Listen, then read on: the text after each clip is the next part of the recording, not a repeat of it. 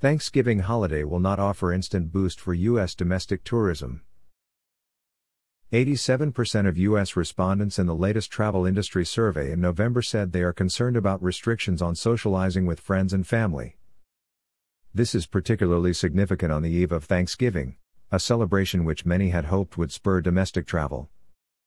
Domestic tourism has been referred to as the lifeline for tourism recovery during COVID-19, and as Thanksgiving is now upon the U.S., this would have been thought of as a light for the U.S. tourism sector.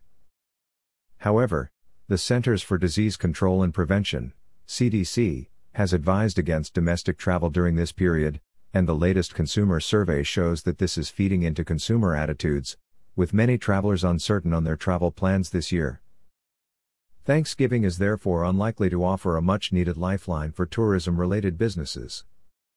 The percentage of those who strongly disagree that they will book a domestic trip this year has remained fairly constant across the 10-week consumer COVID-19 recovery surveys.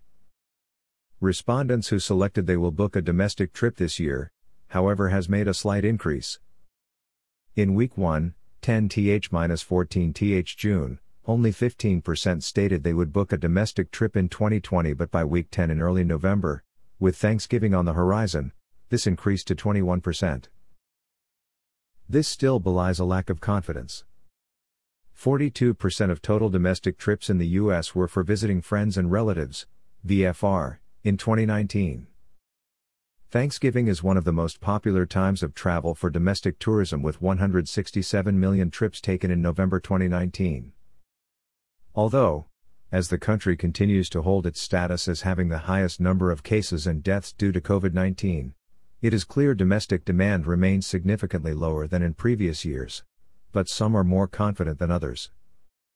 While there are clearly mixed responses in domestic travel preferences during this time, destination marketing organizations, DMOs, and tourism businesses should be forward-looking. VFR is a significant contributor to the U.S. tourism sector, and while many are not likely to travel for this period, there will be more pent-up demand when this pandemic eases and tourists opt to catch up with loved ones in a safer environment.